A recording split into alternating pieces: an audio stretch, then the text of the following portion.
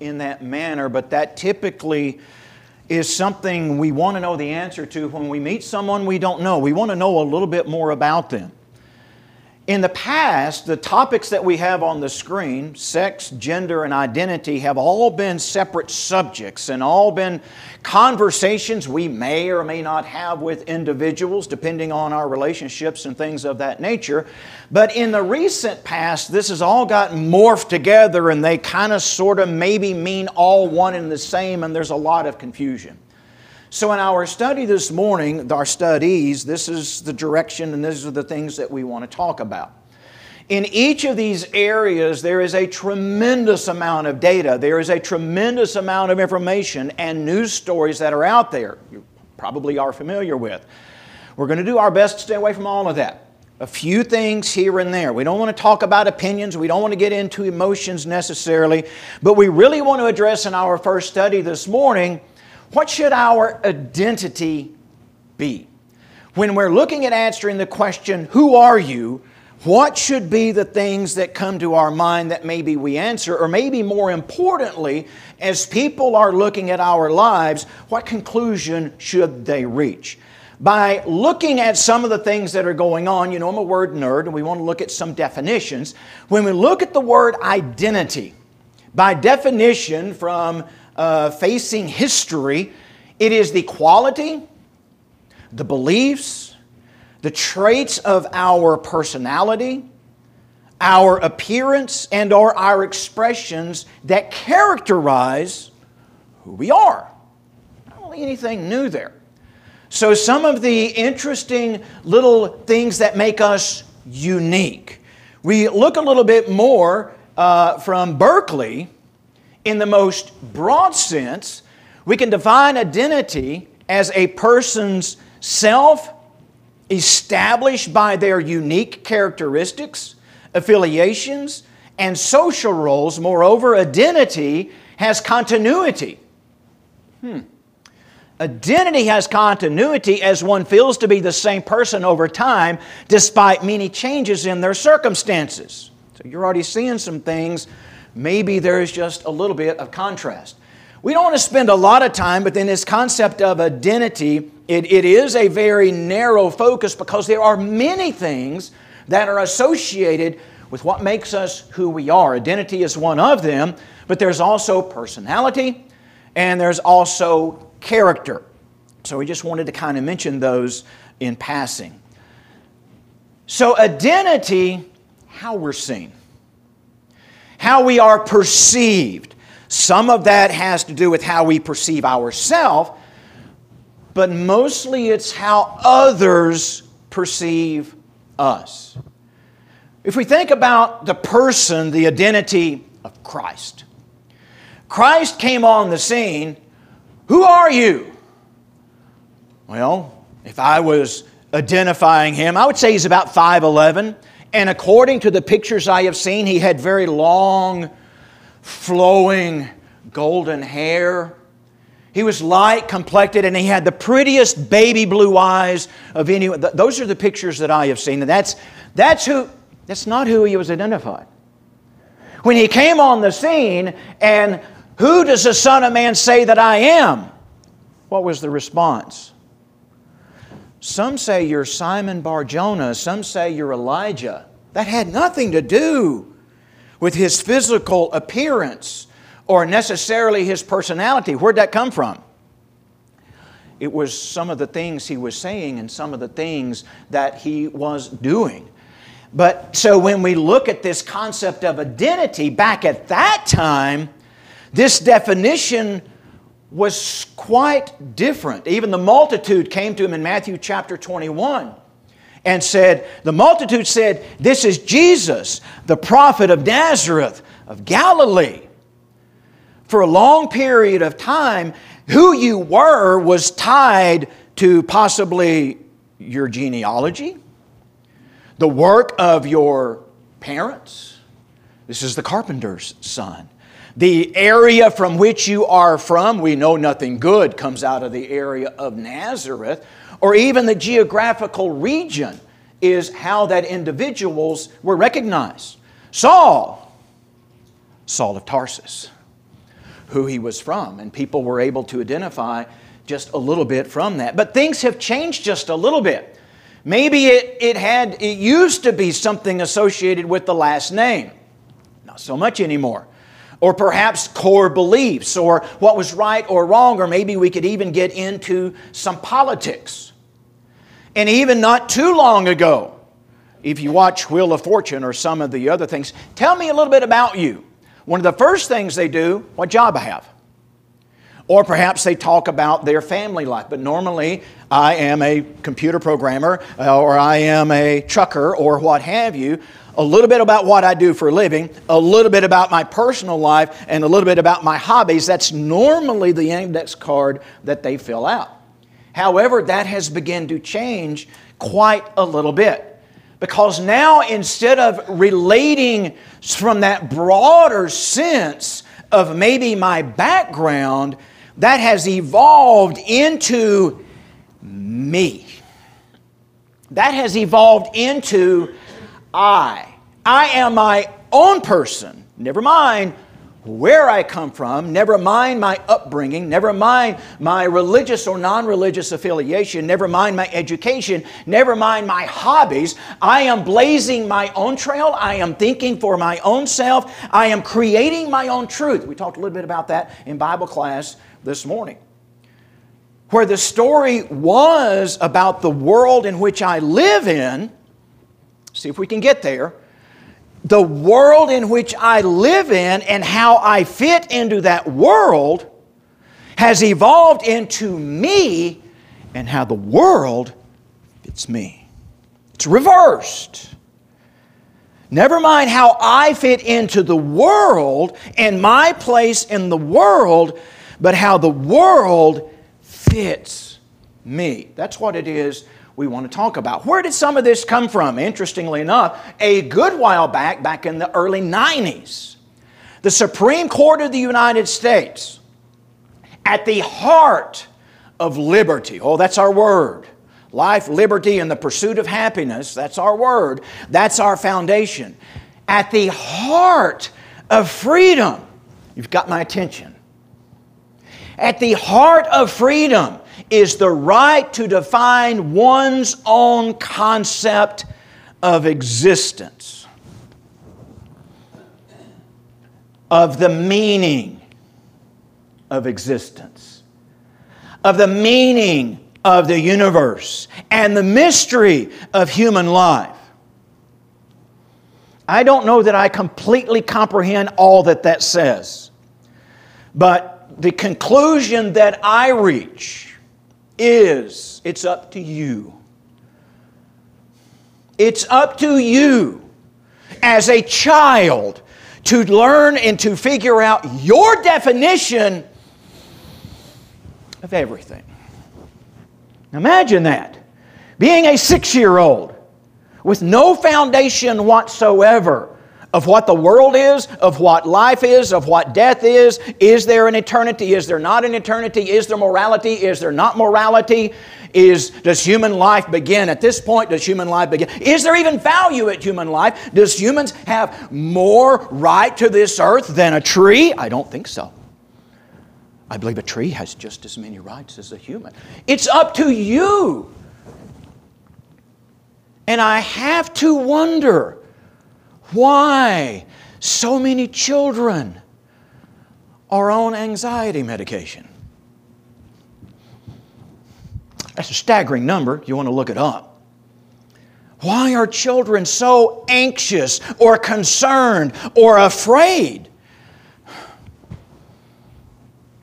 The world is totally unknown. And that comes from a good while back from the foundation of the country in which we live. How we see self. This is it. How I see identity. How I identify me. Whatever makes you happy in the moment. Now wait a minute.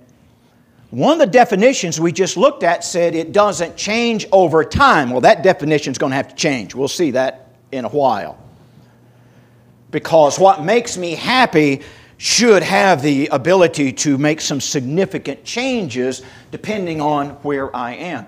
You do what you believe is going to make you happy in this world. You define it. It's totally your right and your liberty, says our Supreme Court.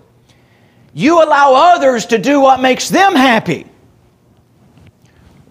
as long as it doesn't impede on your happiness. Now wait, hang on. You can't have both. I support everything that others are doing as long as they agree with what I'm doing. Now, isn't that interesting? You believe what you want to believe, you practice what you want to practice, and I will support you as long as it doesn't go against what makes me happy. And we kind of see that out there now. You have your freedom, I have my freedom, and we both are going to be, as long as your freedom doesn't interfere with my freedom. So the story is about me. Everyone else in the world is a supporting character in my story. Everyone else in the world is a supporting character of my story. So what do we see? This is an opinion, a lot of facts to back this up. Marriage, or lack thereof. Saw a story the other day, and a woman was talking about how hard it was to raise her 5 children being a single mother. And then it came out that she was a single mother, but she has a fiancé in which they have been engaged for 10 years. Because that's my definition, that's where I want to be in my life.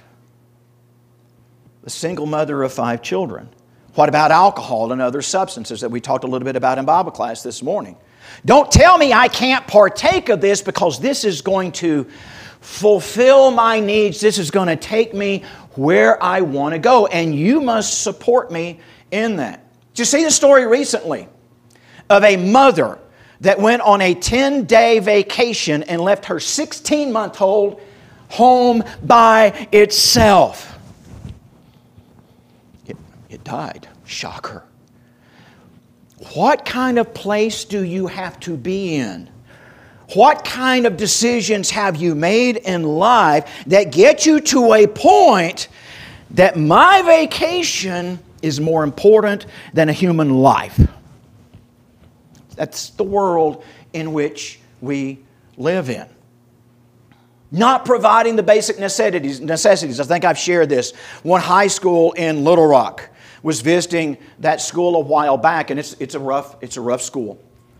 And the teacher had an immense control over the class. I was really impressed. And I asked him, how did you connect with these students? He said, they're hungry and I feed them. I was like, dude, that's deep. He went, no. A bag of apples, a bag of oranges a day, top right-hand drawer. They know it's there. I went, but these are high school kids. He said, yes, they are. You've got breakfast. The school feeds them. He said, that kid is 6'3", weighs 325 pounds. Half an apple and a Pop-Tart don't quite do it. He said, these kids are coming in hungry. And they're adults for the most part. They're not going to tell anybody.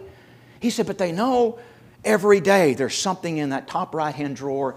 They don't have to ask. We didn't have breakfast at school when I went to school. But we had breakfast. I never went to school hungry. But we have kids. We have kids. That's the point. That's where we are. That's where we are today. Whatever makes me happy. I don't care what you think. I don't care if others like it. I just ask that you accept it. You don't have to like it. You just have to accept it. And you have to support and you have to agree with me because that makes me happy. Well, what happens when you're not happy? What happens when the decisions that you have made all of a sudden don't turn out the way you want? And we talked a little bit about that this morning because you're making decisions. You look at the unhappiness, and frequently that's where some of the substance abuse comes from. Years ago, I got to visit with some convicts, and they were addressing an educational symposium, and basically they were all gang members. Every single one of them, an emotional testimony. The reason I'm in a gang is they love me, they care for me, they take care of me, they give me what I need. It's their family. I didn't have a family, and this gang is filling that gap. That's the world in which that's what the world in which we live in. In this world that we see, what makes me happy? This last week, daughter of a lady my wife works with jumped off an overpass in front of a truck. 31 years old. Something wasn't going right. Something had taken a turn, and we see that. When we look at, particularly, we're talking a little bit about transgender, if you will, as a focus. As we see that's a topic that's in the world today, that people are making the decision, here's how I'm going to identify, because that's who I want to be, and that's who I want to be recognized as. That's going to fulfill me. That's going to make me happy. Even as a 5-year-old, I can make that decision. Supreme Court says so. And Mommy and Daddy support me. Okay? Suicidal rate. Happiness, if we're happy, there shouldn't be any problems. However, you read the fine print, 82% of transgender individuals have considered killing themselves. 82% of individuals that made the decision have considered it, and 40% have attempted it. Those are not good statistics to create a foundation of making a decision that makes you happy. We go down to the bottom. 56% of youth reported a previous suicide attempt, and 86% have suicidal thoughts. Just leave those numbers with you. It's the world we live in, and on the other side of it, one study out of many that shows this. This is from July 29th of 2020. We talked a little bit this morning. One of the many rabbit trails that I went down, I was really curious. We're seeing more and more mass shootings. Number one, there's been a change of a definition of what mass is. I think it's any more than 2, which is still significant, don't get me wrong. A couple of professors actually dug into this a little bit. It's a pretty interesting conversation from Politico, from Jillian Peterson and James Densley, and they basically said early childhood trauma seems to be the foundation. We read through Romans this morning of some of the things that was going on then, and we already know some of the things that are going on in families today. And that there is no structure whatsoever. They are defining what right is, what wrong is. All of these things are going on. They've gone through violence in the home, sexual assault, parental suicides or parental thoughts, bullying, hopelessness, despair, isolation, self-loathing, rejection from peer. And that turns into a really identifiable crisis point where they're acting differently. Something changes. Sometimes they too have previous suicide thoughts. So let's talk a little bit about getting back to God's plan for our identity. God's plan for man. In 1 Samuel, David had been anointed king after Saul was rejected. And there's a single verse there. Yahweh said to Samuel, "Do not look on his appearance at the height of his structure, because I have rejected him." I believe he was referencing David and Saul. "For God sees not as man sees, for man looks at the outward appearance, but Yahweh God looks at the heart." God looks at the heart. In 2 Timothy chapter 2. In 2 Timothy chapter 2, let's read verses 16 and following.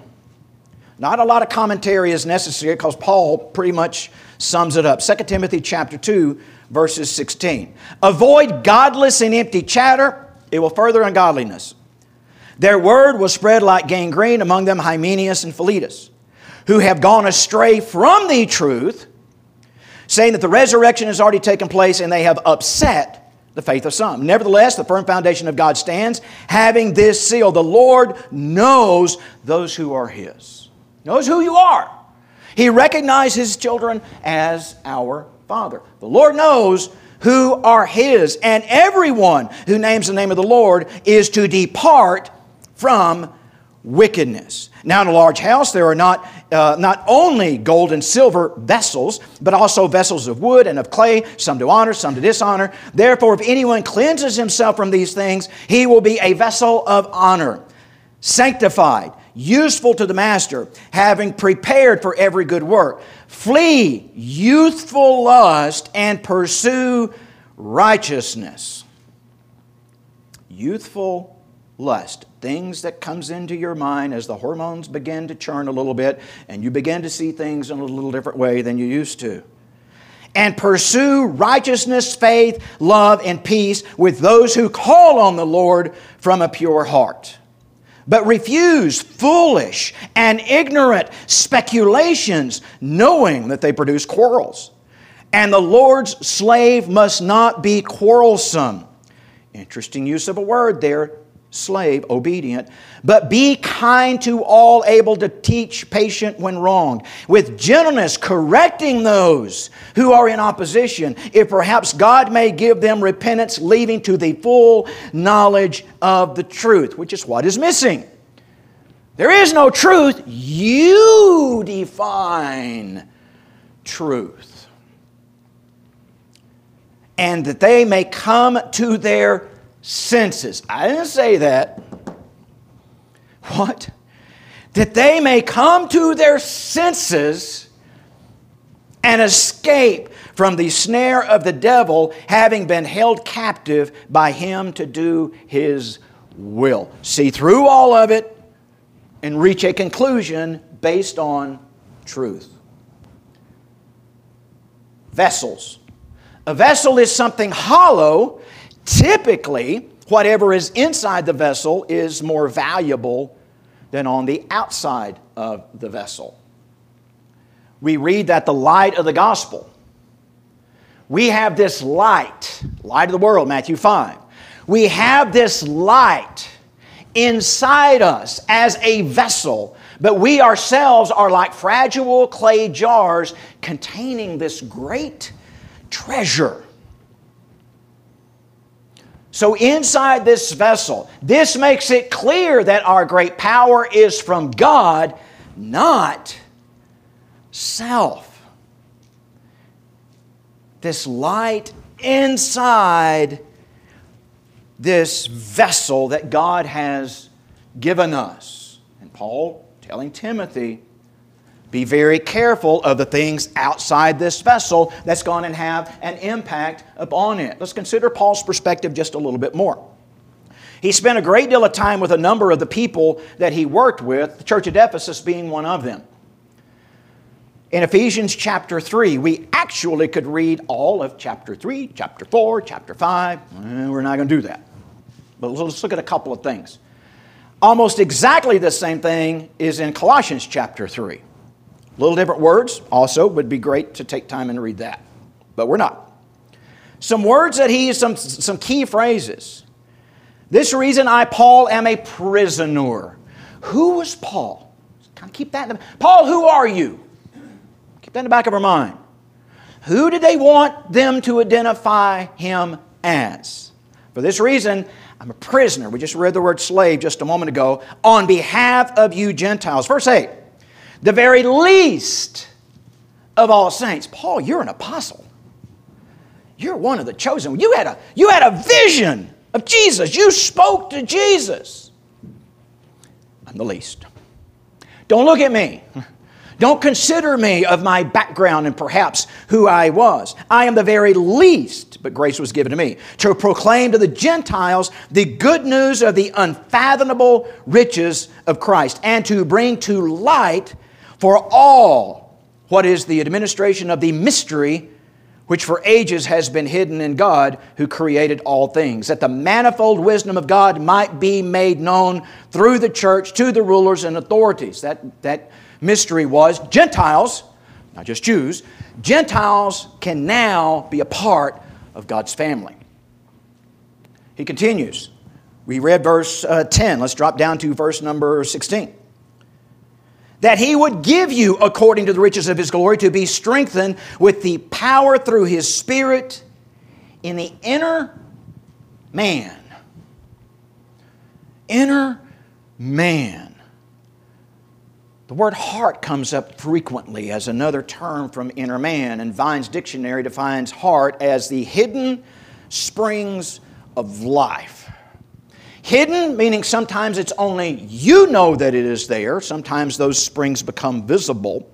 But it is where all of the decisions, it's where all of the knowledge, where the truth, where the morality, where the character, where all of that is housed and decisions are made. He calls it the inner man here in verse number 16.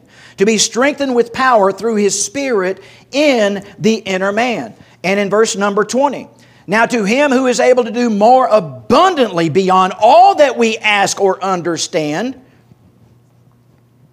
happy maybe could be inserted there, according to the power that works from that inner man, from within us. Chapter 4, I, prisoner of the Lord, verse 1, exhort you, walk worthy of the calling, your identity. You have this calling, you have this light, you have this mission, you have this grace, you have this Father. You walk worthy of what is inside that vessel from which you have been called, with all humility and gentleness, patience, bearing one another with love, be diligent, keep the unity, get along with one another. Verse number 7, but to each one of us grace was given according to the measure of the gift of Christ, according to the varying abilities, verses 11 and following.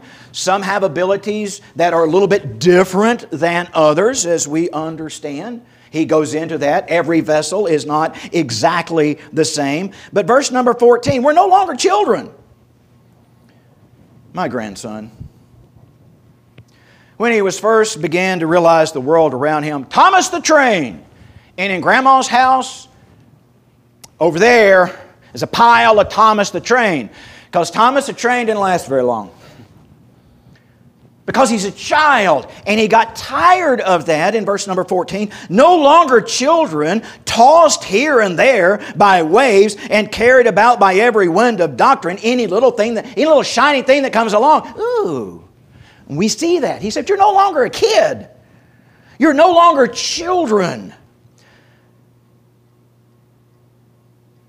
By trickery of men. Interesting use of a word. By craftiness and deceitful scheming. Those are powerful words we could spend some time on. Of what's going on in the world to convince. Advertising before my grandson. It worked. He then went to superheroes and the dogs, the pals. Yeah. Chapter 5. Be imitators of God as His children. Where does that come from? By knowing, by understanding, submitting to one another, by being subjects, and by not fulfilling the desires that are outside that vessel. Paul told in Acts, I want you to remember me. I want you to remember me. Paul saw that he was very soon going to depart this world.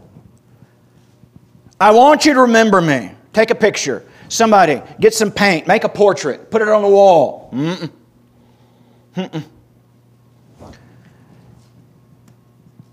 He starts off in chapter number 4, beginning to kind of get into that. We've renounced the hidden things of shame, not walking in craftiness or adulterating the Word of God, but by the manifestation of truth, commending ourselves to every man's conscience, inner man, in the sight of God, our witness. Even if our gospel is veiled, it is not shining through that vessel. It's veiled to those who are perishing. So he continues on. Let's drop down to verse 18 in chapter 5. We are ambassadors of Christ. We are ambassadors for Christ as God is pleading through. I'm in Corinthians. Thank you. Let me find Acts. I was going to make it work. I've done it before. Acts. Chapter 4. Acts chapter 4. I'm like, I don't know where this is going, but that's not where we're supposed to go.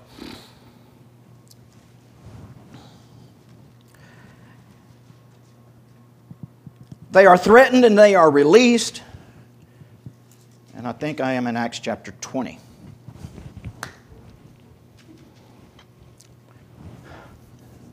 Acts chapter 20. My apologies. I had it marked and everything. Acts chapter 20. He goes in about verse number 17 and verse number 18, beginning to kind of wind down. He's telling his farewell to the church at Ephesus, which we just talked about just a moment ago. When they come to him, they said, "You yourselves know that from the first day I set foot in Asia, how I was with you the whole time, serving the Lord with all humility." That's who he was. "And with tears," that was identity, "with trials which came upon me through the plots of the Jews, how I did not shrink or shirk from declaring to you anything that was profitable, and teaching you publicly from house to house, solemnly testifying both to the Jews and the Greeks about repentance toward God and faith in our Lord Jesus." Verse 26, "I testify to you this day I am innocent of the blood of any. I did not shrink from declaring to you the whole purpose of God. Be on guard for yourselves and all of the flock." That's who he was. And it wasn't that he was telling them something and he was identifying himself as someone they didn't know. He was just reminding them from the very beginning, this is what I wanted to bring. This is who I wanted to. I am simply a servant. I am simply a representative. Here is what is inside of me. We'll go back to verse number 22. "Behold, I am bound by the Spirit." Boundaries, rules. Go here, don't go here. There is a plan. There is a direction. "I am bound by the Spirit. I am on my way to Jerusalem. I don't know what's going to happen to me there." He had a pretty good idea. "Except that the Holy Spirit solemnly testifies to me in every city, saying that chains and afflictions await me." I'm going. It's not going to be pretty. "I do not make my life of any account, nor dear to myself, so that I may finish my course and the ministry which I received from the Lord Jesus, to testify solemnly of the gospel of grace." He goes on and tells them to care for the church. He goes on and he tells them in verses 32 and following to keep up the fight. "I commend you by the word of His grace, which is able to build you up and give you an inheritance. I have coveted no one's silver or gold or clothes. You yourselves know that these hands ministered to my own needs. And everything I showed you that by laboring in this manner, you must help the weak and remember to the Lord Jesus Himself, it is more blessed to give than to receive." There's the epitaph. It is more blessed to give than to receive. I want you to remember me, but you look right through this vessel to what's inside. You look right through this body. You look right through the frailty. You look right through anything that this body represents, and you see the driving force that is inside it. The identity of the heart. The identity of the heart. We're told no man can serve two masters. Back to that master and slave concept. You cannot serve two. For you will love the one and hate the other. You will preference the one and not preference the other quite as much. You cannot serve two masters. Matthew chapter 6. After Christ went into kind of a lengthy discourse about the physical things of this life, this reason I say to you, do not be worried. Anxious, I believe, is what King James says. Amplified says, perpetually uneasy or distracted. Do not be perpetually, one right after the other, uneasy or distracted about your life. A long ways to go to get to that verse. Do not be distracted by yourself,